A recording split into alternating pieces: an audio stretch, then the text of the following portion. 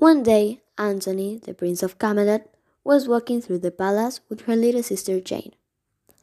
They were supposed to be perfect kids because when Antony grew up, he would become the king and have to be trained. So that's why his father was strict and they had fought all day. They were walking and they found their father with his cousins, who were very upset. So they tried to avoid them, but their cousins realized they were there. So they ran to the forest and hid so their cousins would not bother them. They managed to get them to leave. They left the hidden tree and played in the forest. But in a moment, they saw a door in the tree and approached it out of curiosity. And suddenly, that door opened, revealing a tunnel that shone in at the end.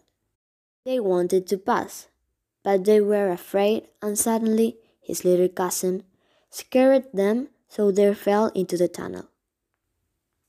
They couldn't understand where they were when they got on the train. Once they went out, and there were many people with strange clothes, and Antony asked a lady what year they were, and the lady replied, "That's in 2008. Antony and Jane were very confused and too scared, but understood that they had traveled to the future. Without knowing where they were, they approached a house where two young children lived happily. The boy explained what had happened to them, and the girl understood and smiled at them.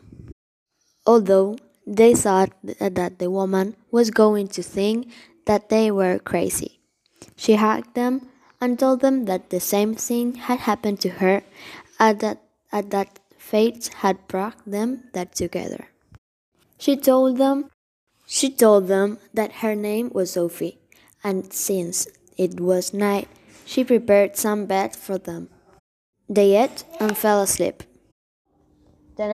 The next day, they went to buy model clothes for the two of them, while Sophie explained that the same thing had happened to her with the tree, and that's when she arrived.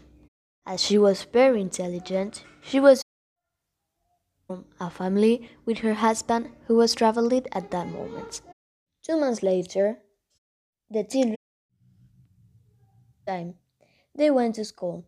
Each one had his group of friends, and Sophie and her husband Juan had adopted them. But they knew that at some point they had to go back to their time. So one day, when they were eating, Sophie told them that they would have to go back to their time, and that she knew how. The next day, they woke up, and Sophie and Juan said goodbye to them, because they had really become very fond of each other. When they finished, Juan gave them a power to be able to return, and that's they did. They drank it up and they returned. They returned on time. With some tears in their eyes, they changed and entered the palace. Apparently, nothing had changed. 25 years afterwards, Antony got married and became the king at the age of 24, while Jane was married to the king of India and moved there. Although they missed Sophie and Juan, they were able to go on and live happily. The end.